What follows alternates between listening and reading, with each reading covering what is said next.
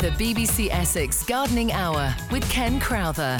Hello and welcome to the BBC Essex Gardening Hour podcast, which you can download for free on the BBC Essex website. That's bbc.co.uk/BBC Essex. I'm Ken Crowther, and this week my special guest was Mick Lavelle from Writtle University College.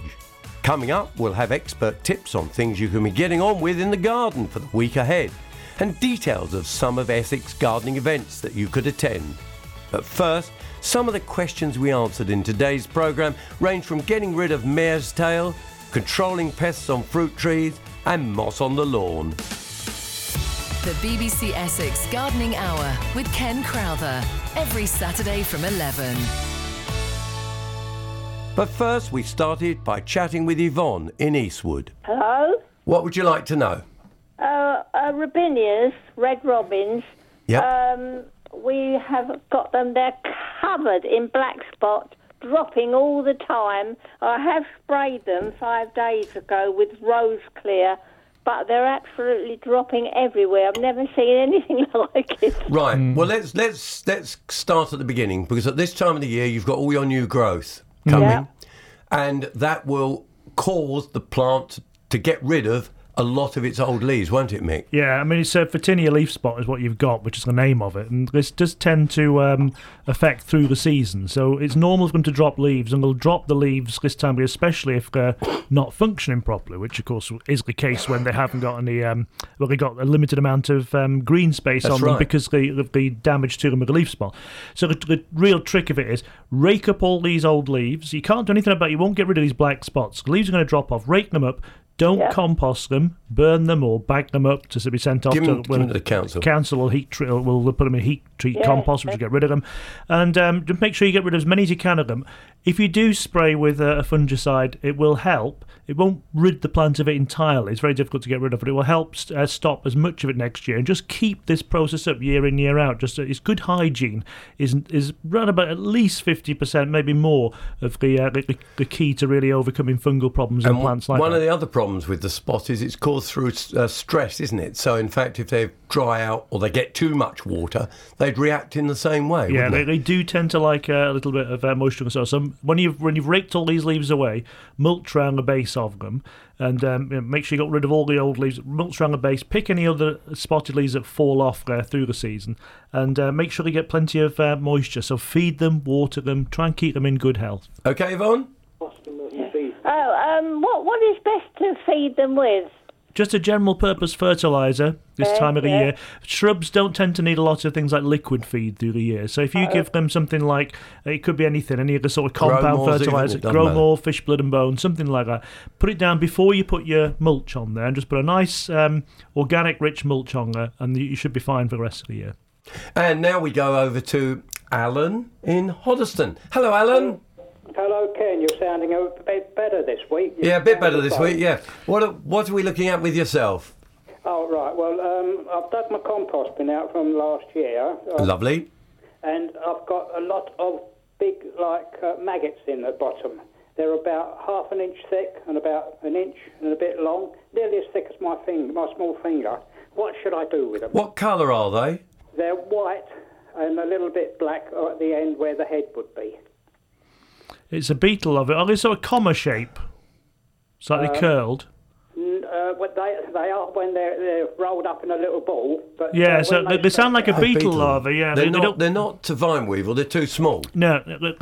Too big, sorry. The vine weevil is smaller, isn't it? Yeah. The fact of the matter is, your compost, it's...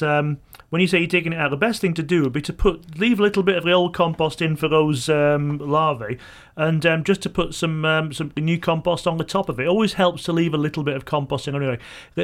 What you've got to remember is that if you're cold composting, which you must have been, or else there wouldn't have been these beetles in there, you're actually dependent upon the living organisms, all the little beetles and things like that which are in there, the beetle larvae, etc., to break it down. It's not just the worms that do this job for you.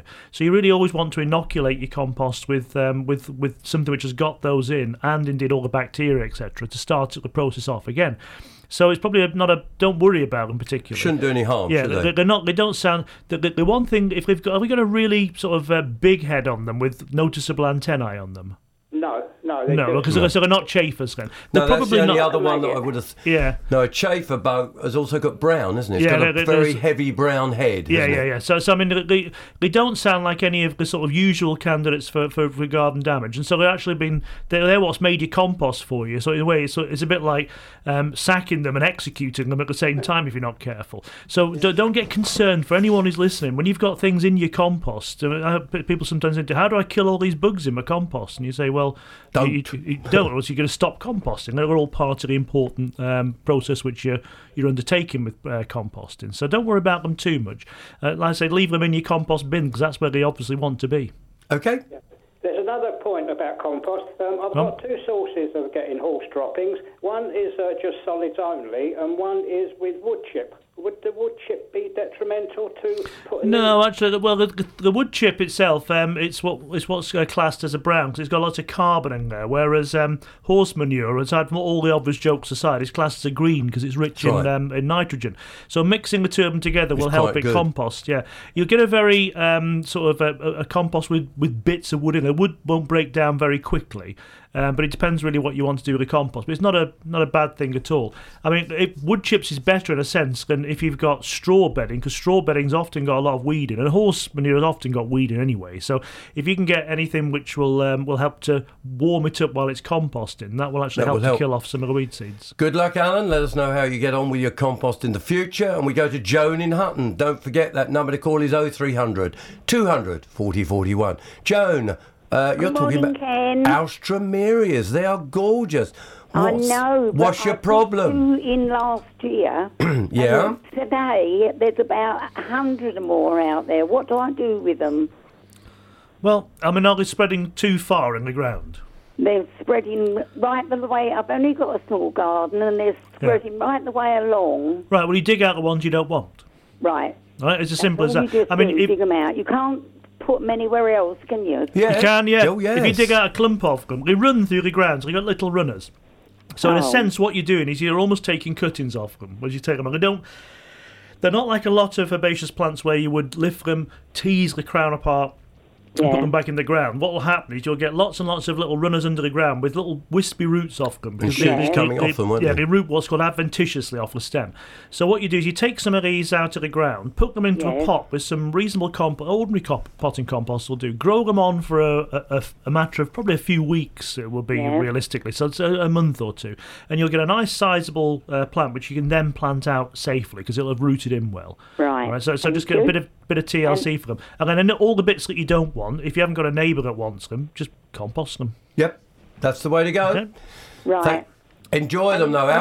Ken, I spoke to you a few weeks ago about I put some lilies in a pot indoors. Oh, yes. And they come through, so you told me to put them cooler.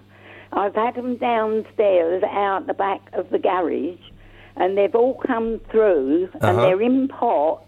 What do I do? Put the pot into the garden now?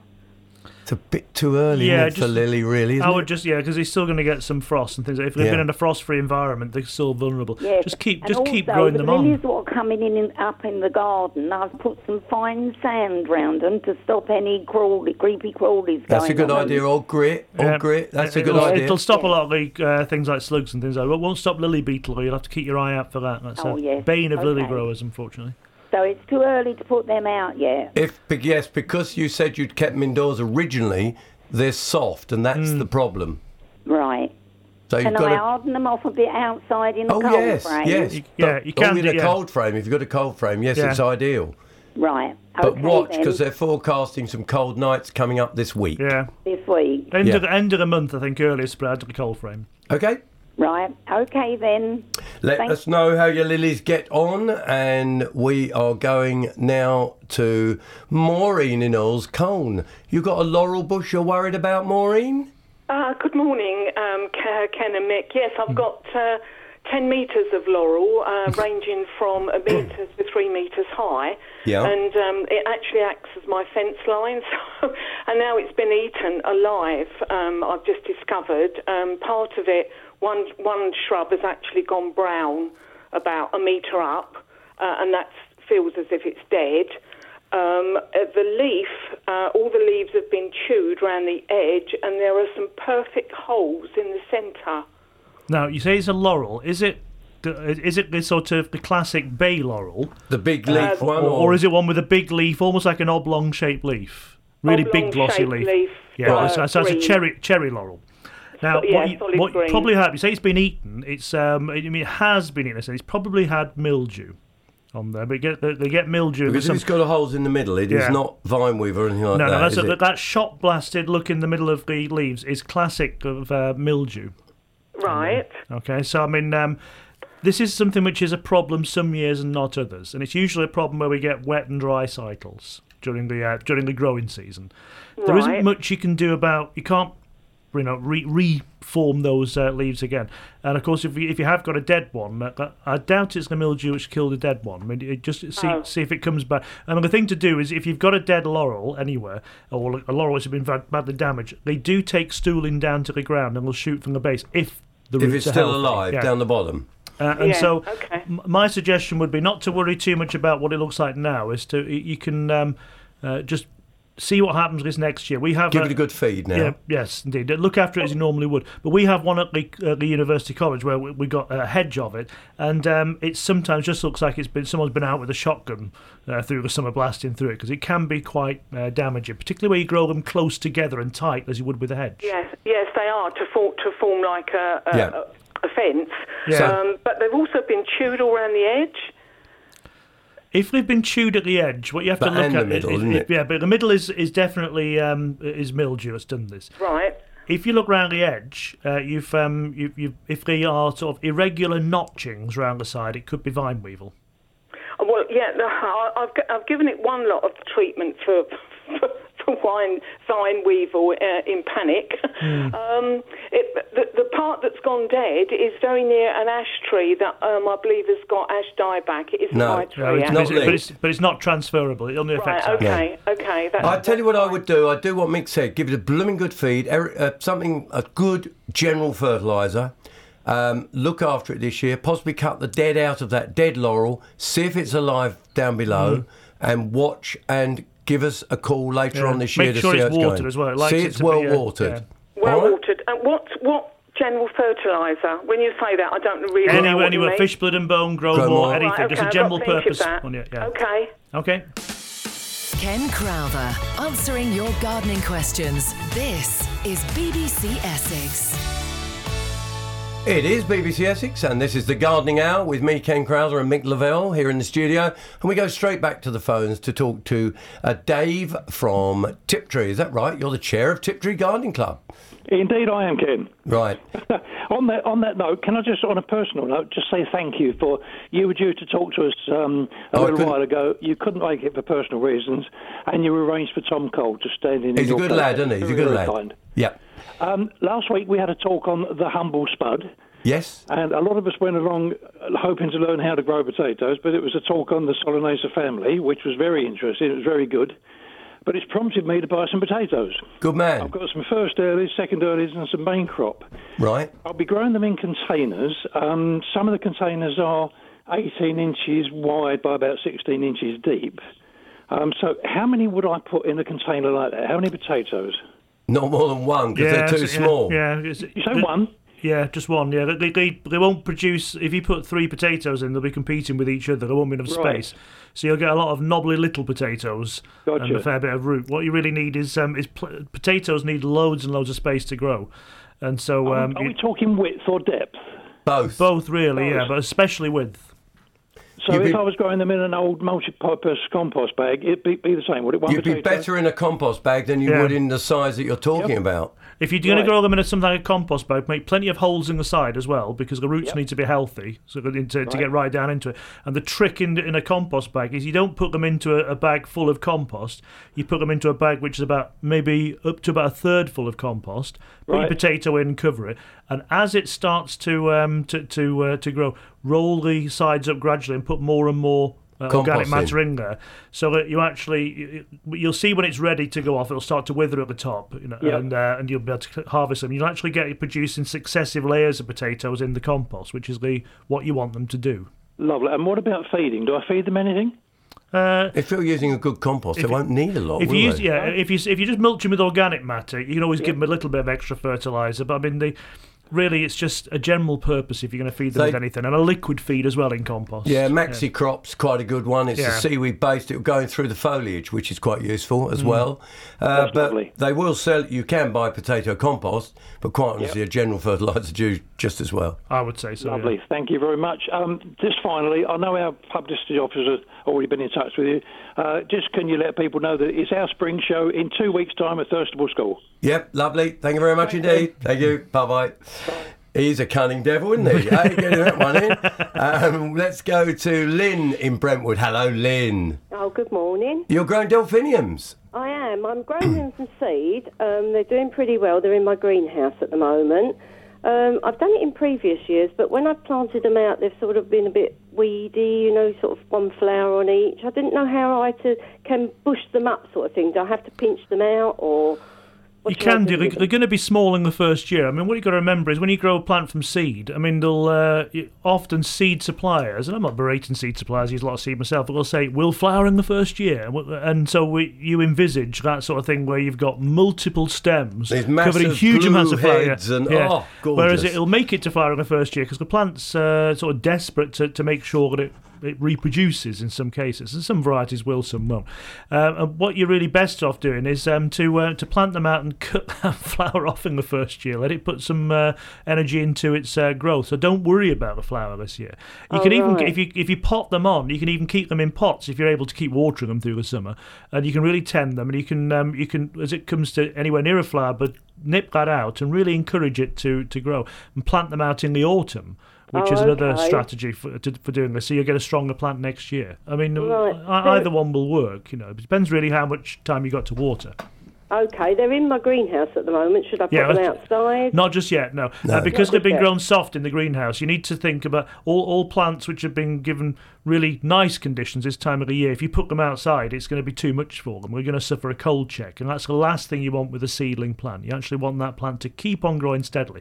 So you need to move it out into something like a frame or outside in a sheltered spot. Or take it out in the day and put it back in at night, even is better, isn't some it? fleece over it towards it. Yeah. And you need to do that really around about first or second week in April, start to get them outside. They'll start to get taller, and like I say, put some fleece over them or in a frame or something like that if you've got that, and then you should get them hardened off really by around about the first or second week in May, which time you can plant them out. Make sure you give them generous amounts of water, mulch around the near the base, but not right up to the base of them in the first year. You should be fine.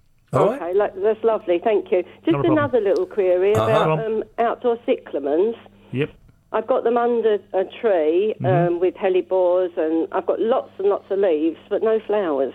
I don't know why. People won't do this time of the year. They normally the flowering would finish. It'd come into leaves. This time of year. I haven't had any flowers. Oh, you've had no flower earlier on? No. What trees have you got them under? Are they? They're not evergreens. It's under a silver birch. No, there's no leaves. Oh, it should. Well, I don't know. Was it just the normal Neapolitanum type you got under there? Is it the Herifolium it's called now? I don't know. Just tiny little pink ones. Yeah, I mean, it's difficult to say. It's not been a bad year for them this year because I've seen them looking quite good. The ones at the University College flowered quite well this autumn. I think the most important thing, you've got lots of leaf, which means you haven't lost them. Yeah. I just might be having a rest. Oh, okay. Does sometimes happen, doesn't it? You get good years and bad years for them. They're I'm one of these, surprised they're not a front of the border plants. No. Because they're not reliable enough. They're well under. They're quite in a shady bed under the tree with lots of Make sure there's hellebores. nothing competing with them too much. They like a bit of mulch, but not too deep. But they don't want to have a whole lot of canopy. You see hellebores around them. The hellebore leaves may be hiding stuff. They may even have flowered a little and you've not noticed it. Oh, I see. Yeah. So, Okay. All right. That's lovely. Thank you very much. And you can always ring us back next year, Lynn, and let us know whether they have flowered next year, because that's important. Jean in Chelmsford. Hello, Jean. Good morning, gentlemen. Morning. What you got for us? I've got a problem of moss in my lawn. So have a lot of people, I think. Help, what can I do? Well, I tell you what, I actually went to give a talk recently, and someone asked that same question. And do you know what my answer is? Don't bother. Don't bother. I actually think that you get rid of moss, it will return. Well, quite, yeah. I was going to say, You're anything you so do... lucky if you can clear your lawn of moss. If you're going to clear your lawn of moss, you have to change everything you're doing about your lawn. Because moss grows either because sometimes because it's a bit too dry and the summer only grass dies back and you've got dead material. Or the other way round. Or it's too wet. Yep. Or it's very acidic or very alkaline, so it's extremes of pH. So in all cases, you have to identify what the problem is. It's not that straightforward to identify unless you really know your land. So if you know your lawn's very wet through the summer, you'll know that's the problem. And then you've got to deal with that. So you've got to put drainage in. If it's too wet, you've got to irrigate it sufficiently in the summer. If it's you've too got to dry, aerate it. When you take it off, you've got to top dress it and all this sort of. I'm glad you're saying this. It's an awful lot of effort. Now, if you were, say, for instance, the groundsman at, let's just say, Southend United Football Club or Colchester United Football Club, Braintree Town or You'd something. worry. Yeah, it would be a major concern for you. But on the lawn, I mean, the main thing is just try and make sure you rakes a little bit of it out in the early part of the year, just simply so you don't, when you walk across it, you don't leave great big dinted footprints in there. But you're not really going to want to get rid of it. Clear it completely, in all honesty. Yeah. And don't put moss killer down on it. To some extent, because sort of last couple of years for health reasons, I haven't been able to do anything, and the moss has spread and spread. Whereas before I tried to treat it. What could I put down, and when can I put it down? Right, you can start that now with a moss killer, can't you? Because that will you can use a liquid or you can use a granular. I would not use one that says it kills feeds, moss and weed. I'd be upsetting a lot of people there, but I still think you're better off to concentrate on moss with a moss killer. And if you start with it now, you must kill it before you remove it. And as Mick says, you'll never remove everything, but you might be able to improve it. Is that what you're saying, Jean? Yes, that's what I want to do. Start now, can't you, really? It's spreading and spreading, and sort of I've got areas where I think if I can get it out, I might have to reseed it, but because it hasn't been attended to for a couple of years. Yeah, there's some liquids on the market and some granules, and that's what I would use. Start about now. See that it's completely dead before you rake it out. Then you do your reseeding, and then give your lawn a good fertilise in the summer, during the summer period, to make it all green again, and that will feed the moss as well. So the best thing is so would lawn sand do this time of year, or is that feeding? No, lawn sand is just a sand which got iron sulfide, iron sulfate in it rather, which actually. It has a slight greening effect on the grass because of the iron, but it also kills off the moss. The other thing to say is you ought to think about aerating it. Skin a spiker, even hiring one in, just to make sure that you get some air into the thing. That will help with the moss problem as well. All right. Yeah. Can I just ask an extra one? I've given the lawn a first cut. How long do I wait for the second? Because it's still very long. You just keep cutting, but don't cut too low. Yeah, take about a third off each time until you get to the height you want to keep it at, and then cut it that height through the year. All right? Yes. Sorted, Jean. Sorted, Jean. We have sorted, Jean. Let's go to Terry over the road in Sidcup. Hello, Terry. Hello, good morning, Ken. What can we do for you, sir? For the last 4 years, I've been spraying my plum tree with a winter tree wash to stop the red maggots. Yeah. Yeah, but before that, I never sprayed it, and I was getting a maggot in every single plum. Okay. But I also spray all my pear trees, my apple trees, my cherry trees. Is it a waste of time spraying all them? The one that is now used is just a cleaning agent. It's not like the coal tar stuff that we used to use because that's been banned. It will kill some pests that are hidden in the crevices of the tree. So it will help. But if you've got maggots in your plums, you need a pheromone trap because it's the moth that is laying its eggs in the bottoms of the flowers. So you need a pheromone trap. But since I've been spraying with this winter tree wash, I've not had one maggot in me. Oh, well, you're doing it right then. So don't worry. Sorry, I thought you still had the problem. No, I've still got the problem. But what I'm saying, I spray all my other trees, and for saving time in the garden, is it a waste of time spraying all the other trees as well? No, it isn't, because you are controlling any hidden bugs in the bark. Yeah. In all of those trees. It's just what you might describe as a wise precaution. It's a wise precaution. You can't tell what you're preventing. No. Does that help you, Terry? All right, thank you very much. That's all right. And don't forget, the other thing that's worth putting on as well, of course, is a grease band. That also helps, doesn't it? So it's worth doing a grease band as well. Let's go to Christine in Silver End. Hello, Christine. Oh, hi. We have a lot of daffodils where I live. It's a communal garden. Oh, lovely, yeah. But this year we've got quite a few that are blind. Yep. One of the people who helped said, "Oh, well, we'll pull all them out." And I said, "Well, I will ask whether they will. Are they beyond help?" No, they're not beyond help. But we need to ask a question to sort of to get to the bottom of it. Are they growing under trees? No, they're in pots. They're in pots. Oh, they're right. in big pots. Yeah. The main reason why bulbs come up blind is usually to do with temperature in the summer, and so they need to get to around about 15 to 20 degrees in sort of July, August time for about 2 to 3 weeks. And they need to be around about so they're like a dry spot which really warms up. The one exception to that is the native daffodil, which of course can do us a lot cooler. So a lot of them need that warm period. Have you got a grass area that you could put these into? No, we've got a lot in beds, but it's the one. They're all right. The ones that are in beds. No, but what I'm thinking is because these are the ones in pots, and we leave them in pots and we put them in sort of. You need if they're in pots, you'll need to replace them if you want flowers next year. But don't throw them away. Yeah, plant them in the beds. They'll be great for naturalising. Yeah. Right. Okay. So take all the blind ones out and plant them. No, I would take them all out and replenish the compost. That's the best way to do it. Then you'll have 4 or 5 years of the bulbs again. Right. Well, they can go. I can put some in the ground, not in our beds, but we've got a sort of a tree area. Yes, that's great. Do we need to put new compost in every year? In the pot? No, I mean, but if you're using something like a John Innes compost, which is more expensive, it will last longer. It will hold on to nutrient better. The problem is a lot of these composts get too wet. It's probably just a wetness problem in the compost, I said, because like I say, it's not reaching this temperature in the soil. So you just need to replace it. If you're using a multi-purpose compost, about every 3 to 4 years. The BBC Essex Gardening Hour with Ken Crowther, every Saturday from 11. Mick Lavelle, Ken Crowther, talking gardening all the way through till 12. 0300 200 4041 is that number to call. I mustn't forget to remark about Lynn in Epping, talking about John Innes, because that remarks, it was interesting that you mentioned just now. But we don't want to keep Ray waiting. So, hello, Ray. Hi. What would you like to talk about, Ray? Yeah, I've got a bay, I'm not sure whether you call it a tree or a bush. It's 1.5 high by 60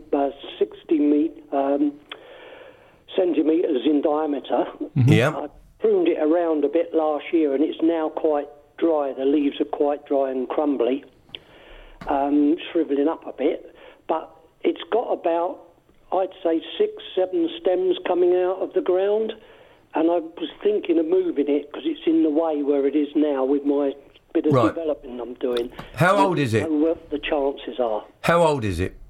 I don't know. I've been here 2 years and it was here when I got here. Sounds quite old if it's that big, doesn't it? I would say it's quite old. But some of the stems into the ground are about 50-60 centimetre. Yeah, you're going to have a real bother moving that, because although what you've got at the moment isn't a particularly large top growth, it sounds like it's come from a plant which sometimes has been a lot bigger, and it's certainly got a lot of rooting there. They're not easy to move, like I said. The root system's quite extensive on them. Some shrubs have nice little compact root balls, like rhododendrons. You can move them when they're 80 years old, and you can still get them. Yeah. It's a bit of a task, but you won't with that. My advice would be, unless you feel particularly adept at propagating, is you can propagate them around about June from semi-ripe cuttings. If you're those shoots might even have roots on them. If you can find something like that, where you can propagate them on. But if you just really want the simplest solution, they're not that expensive to buy a new one, because they're not particularly exotic, and they are stone hardy outside of the UK. So we've grown them for a long time. So take yourself along to a decent nursery or garden centre and buy a new one, buy a nice well-grown one in a pot, and then get to work on removing that so you can get on with your development. All right, Ray. Because it's in the way for where a patio's going, so it's not. Well, sometimes plants have just had the day. They've got to go sometimes, haven't they? Let's go to John in Brentwood. Hello, John. Morning, all. Morning. You've just been talking about pheromone traps. Yes, I have. I've been using one 4 or 5 years now, or 2 in the tree. Yep. Plus fruit tree grease. The grease band thing, yeah. Yeah, well, it's not a band. I know what you mean. You Yeah. paint it on, it's horrible stuff. And it hasn't made any effect. I throw the tree is prolific with its fruit, and I would think you throw 90% away because they're full of worm. Right. We're talking. Are you talking plum here? No, we're talking apple. You're talking apple. Yeah. What's he doing wrong? Nothing. Doesn't sound like it. I mean, the only thing is whether you're putting the traps tree? out early enough. How big's the tree? They go in at blossom drop. Yeah, put them in at blossom time. I put them in just when they're blossoming, actually. Yeah. Then you're covered. You're renewing the pheromone each year, yes? Or you're buying new traps. How big is the tree? Is it an old, big tree? Yeah, it's about 70 to 100 year old. You might need several traps. I've got 2 in, though. I've got 2. I would have thought that was adequate. And then a good grease round the stem would work, wouldn't it? Mm-hmm. It's difficult to know what...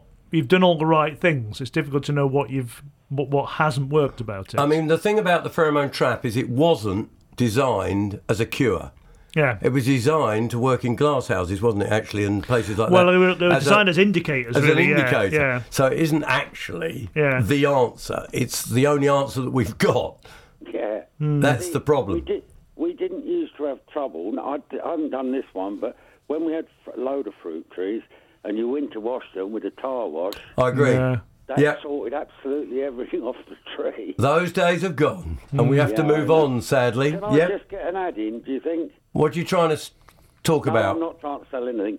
Anybody with a tortoise hidden away in the sheds or anything, they need to be looking at them because they're up and awake and they need a couple of baths when they wake up. That's a nice reminder, and I appreciate that. And can you, John, try 3... I know they're a little bit of money, but try 3 traps this year. Yeah, Put them on as the blossom just starts to come. Yeah. And let us know how you get on when you're eating the plums. Yeah, I put them at the apples, sorry. As well. Yep. No, you're doing it all right. You're doing everything right. All right? Thank you. Let us know how you get on, and we go to Linda in Hadley. Hello, Linda. Hello. Hello, Ken. Hi. I've got 2 questions, actually. One is about a Chilean jasmine, a Sanderville. Not Mandeville.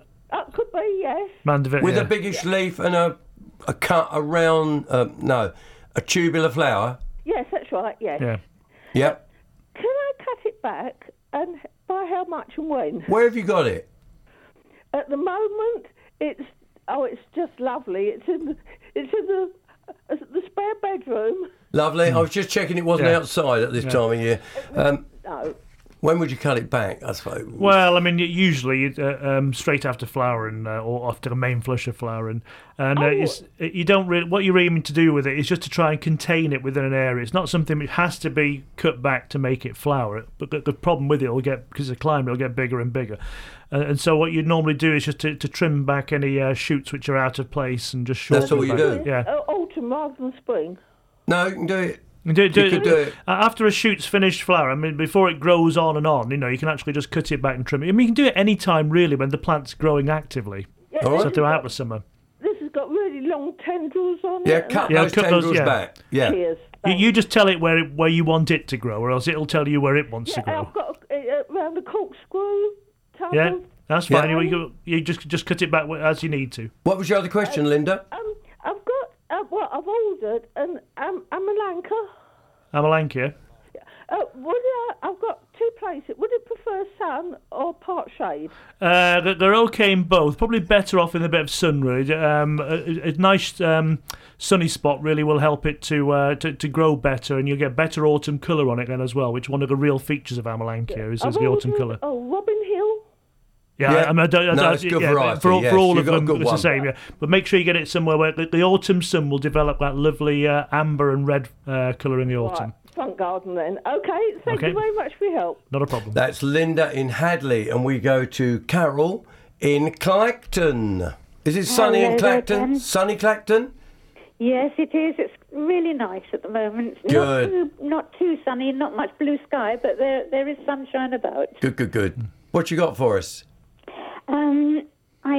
I'm asking on behalf of my son. He has this awful plant. It's not a plant, it's like a weed it grows.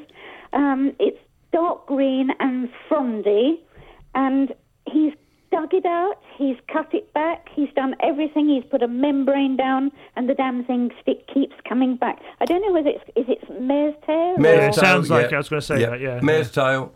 Please, can you tell us how the dickens to get rid of it?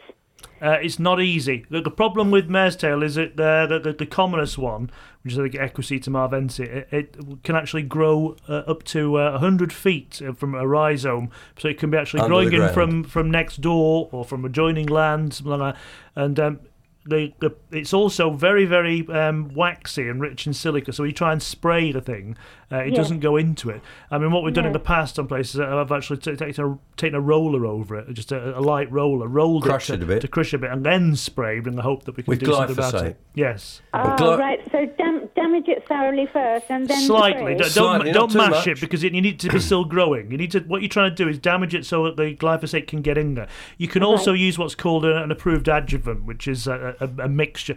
I mean, sometimes I shouldn't say this, but I've heard that people put washing up. Some people do use washing up liquid, because that does the same thing. But of course, we couldn't possibly condone that as professional horticulturists. But basically, it's a wetting agent, so it's something like a detergent, such as a washing up liquid. So you can put that with your glyphosate, but digging will not work because you'll keep breaking your stem underneath. I'm afraid weed killer is the only way you're ever going to get rid of it. And you have to keep on. It could take you a couple of years. Yeah. Okay, fine. If it's coming through from a neighbours, get him to talk to his neighbours as well, so you can have a joint effort on it. Yeah. And we'll slip in Ian in Acton just before the travel. So, Ian, what have we got from yourself? Yes, I have a large mature privet hedge. It's Lovely. About 8 foot high and about 5 feet deep. It also runs along the line of a pavement, so it's encroaching upon the pavement quite badly. I'd like to reduce it quite severely, not only in height but in depth as well. Just really, is this a good time of year to do it? Yeah, it's probably about the best time of year to do it before it really starts into growth. If you do it in the middle of the winter, it's too early. Because then the frosts can get down and damage the wood itself. Whereas this time of the year is just the perfect time to do it because it's about to start back into growth. Right. Yes. So just cut it to a nice square shape or round, whatever shape you want it to about now, and then just keep it trimmed through the year. Okay, that's fine. As long give it a good feed. Oh yes, certainly feed it and mulch it. Yeah. Because remember, you've given it a bit of a shock. Yes. So it does need a bit of help to get going again, And what kind of feed would that be? Just a general purpose one, so grow more fish, blood and bone, anything like that. Anything like that'll do. Okay. All right. That's fine. And also, there's in the garden there's a laurel, and can I take that down height-wise as well? This time of year, if it's a cherry laurel's the commonest one, people don't like laurel. They can be taken down very hard. If it's a bay laurel, you can take it back, but don't take it down by more than about a third. Ken Crowther, answering your gardening questions. This is BBC Essex. I keep promising to answer Lynn in Epping, and we were talking John Innes. The reason we use a John Innes compost because it is loam-based, isn't it? That's not the only reason. It's inclined to hold elements more freely, isn't it? Yeah, it holds on to nutrient more because the actual loam has got a very small clay element in there which holds on to nutrient better than you would get with the soilless compost. And so it's favoured for things like long-term plantings in containers. Now, Lynn in Epping's had a problem because we're saying buy John Innes ericaceous, and of course she can't find it. She's been to loads of gardens and can't find it anywhere. So she wants a bit of help, and what she's saying is, can she use ordinary John Innes number 3 and then change it?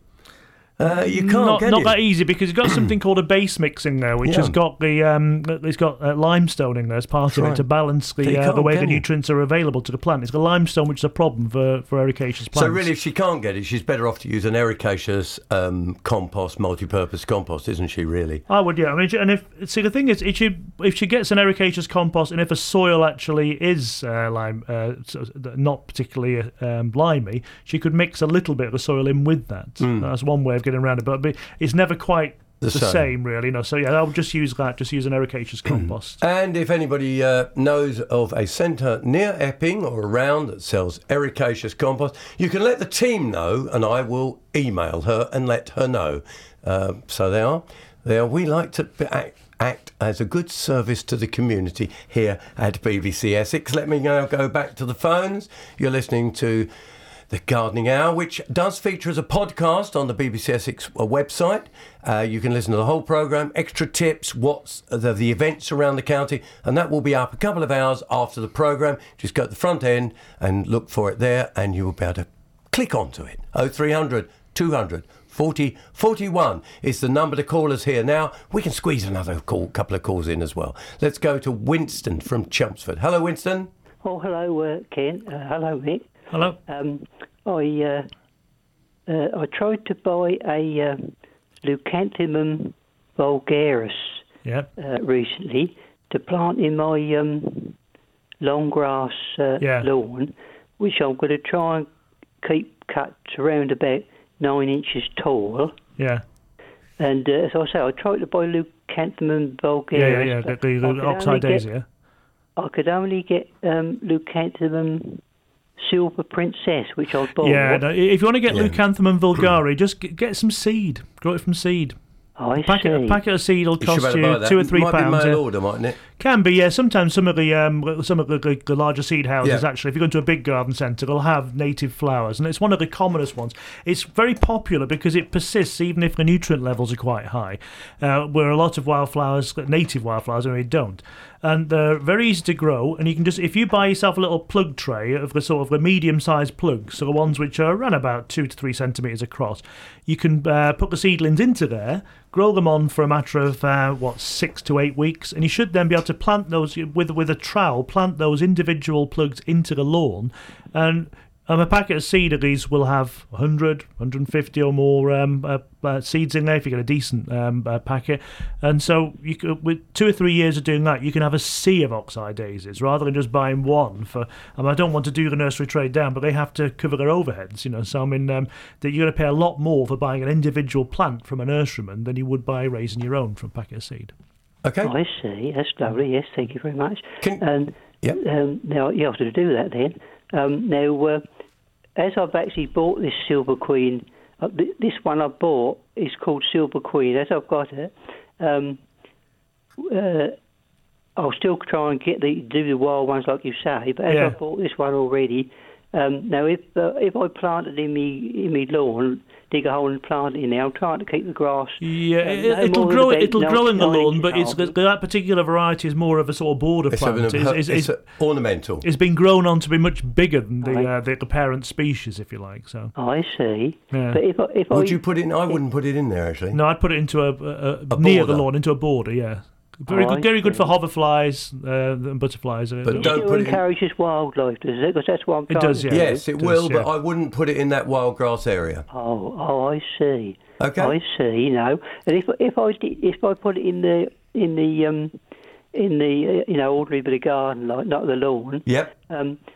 That Silver Queen, will the seed be viable?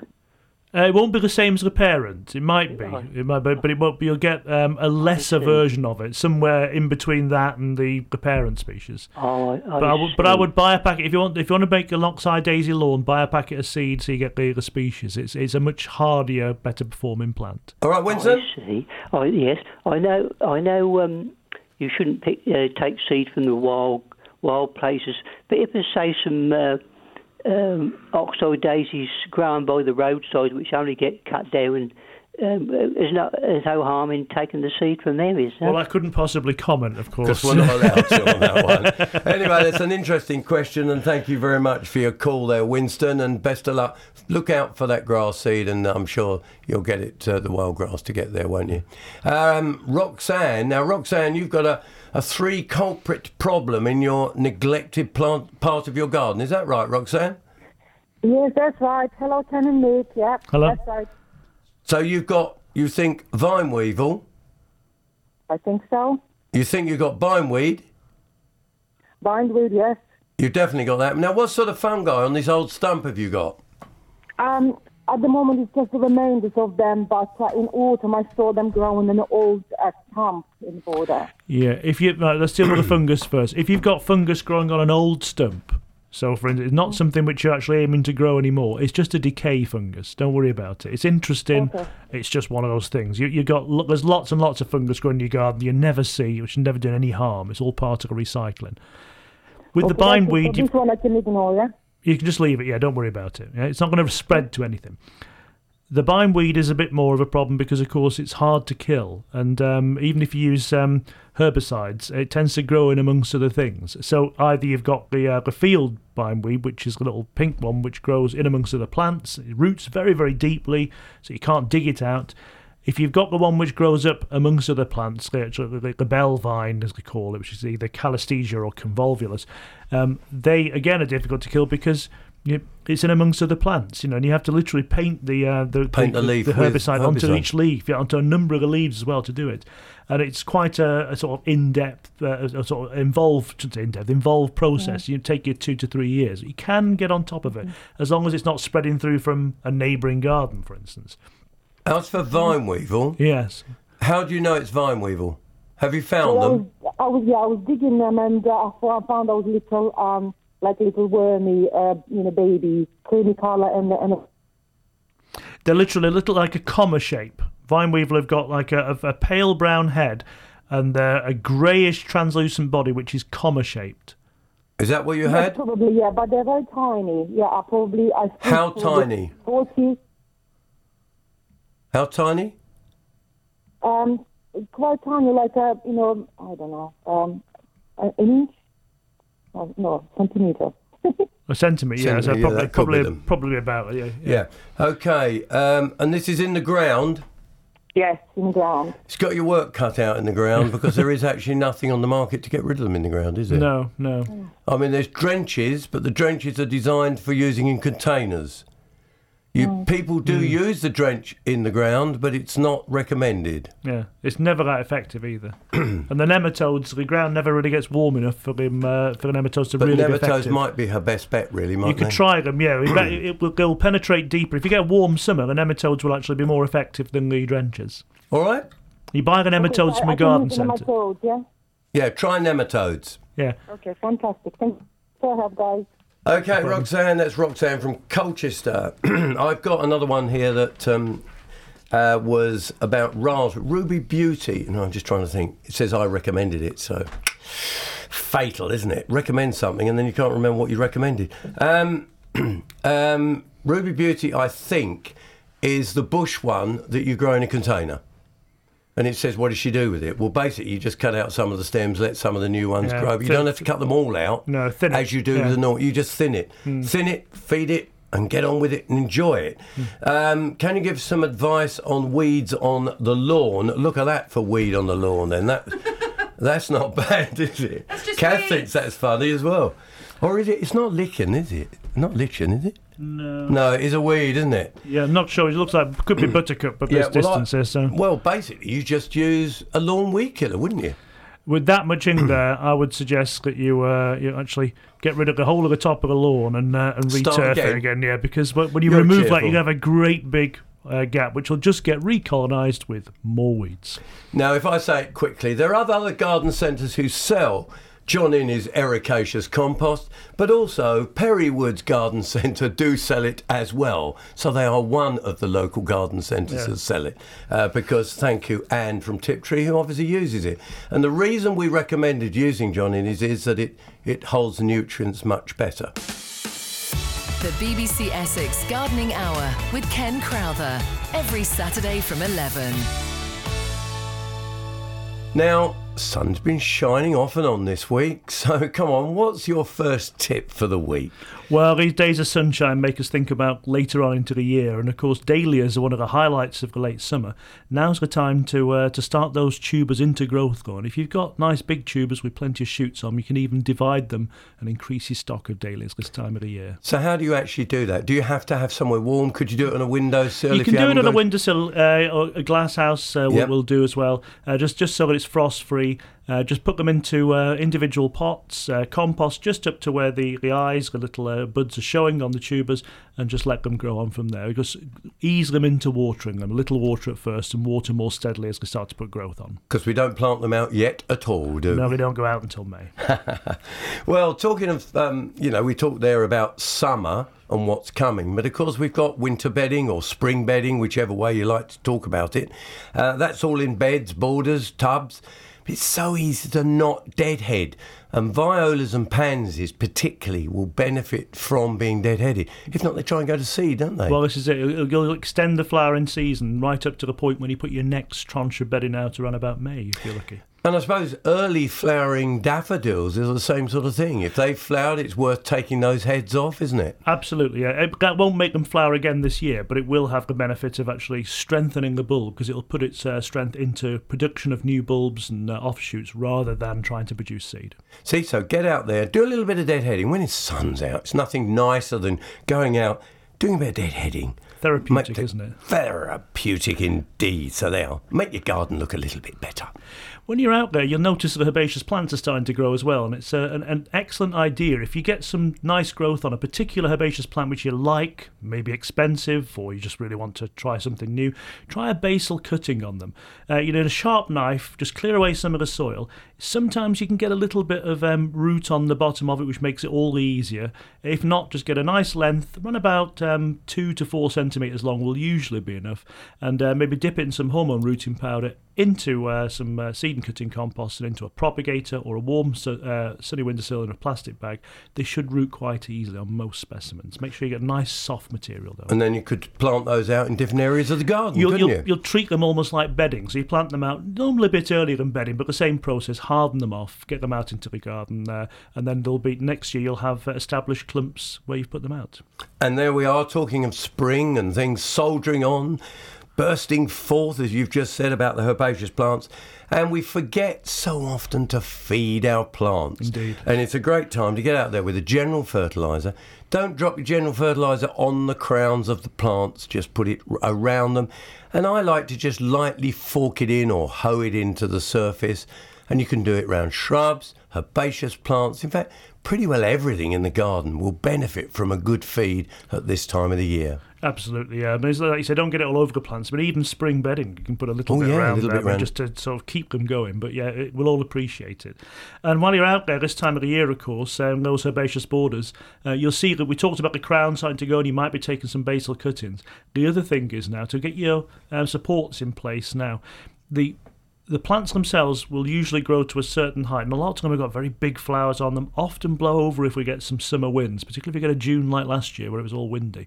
So what we need to do is to get supports on them, and the trick with this is you don't want to see the supports, you want to see the plants. So don't put the supports in the ground any more than about a third of the height of them, and avoid big stakes and things like that. Get yourself a little framework, maybe 3 or 4 stakes around the outside of each crown, stretch some string around that and crisscross it in between them.